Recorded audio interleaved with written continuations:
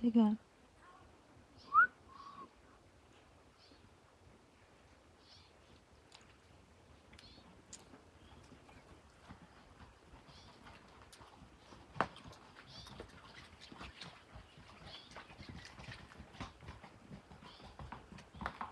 E aí, Rafa? Olha a manteiga. A manteiga tá bem limpinha. Preta. E aí, mãe?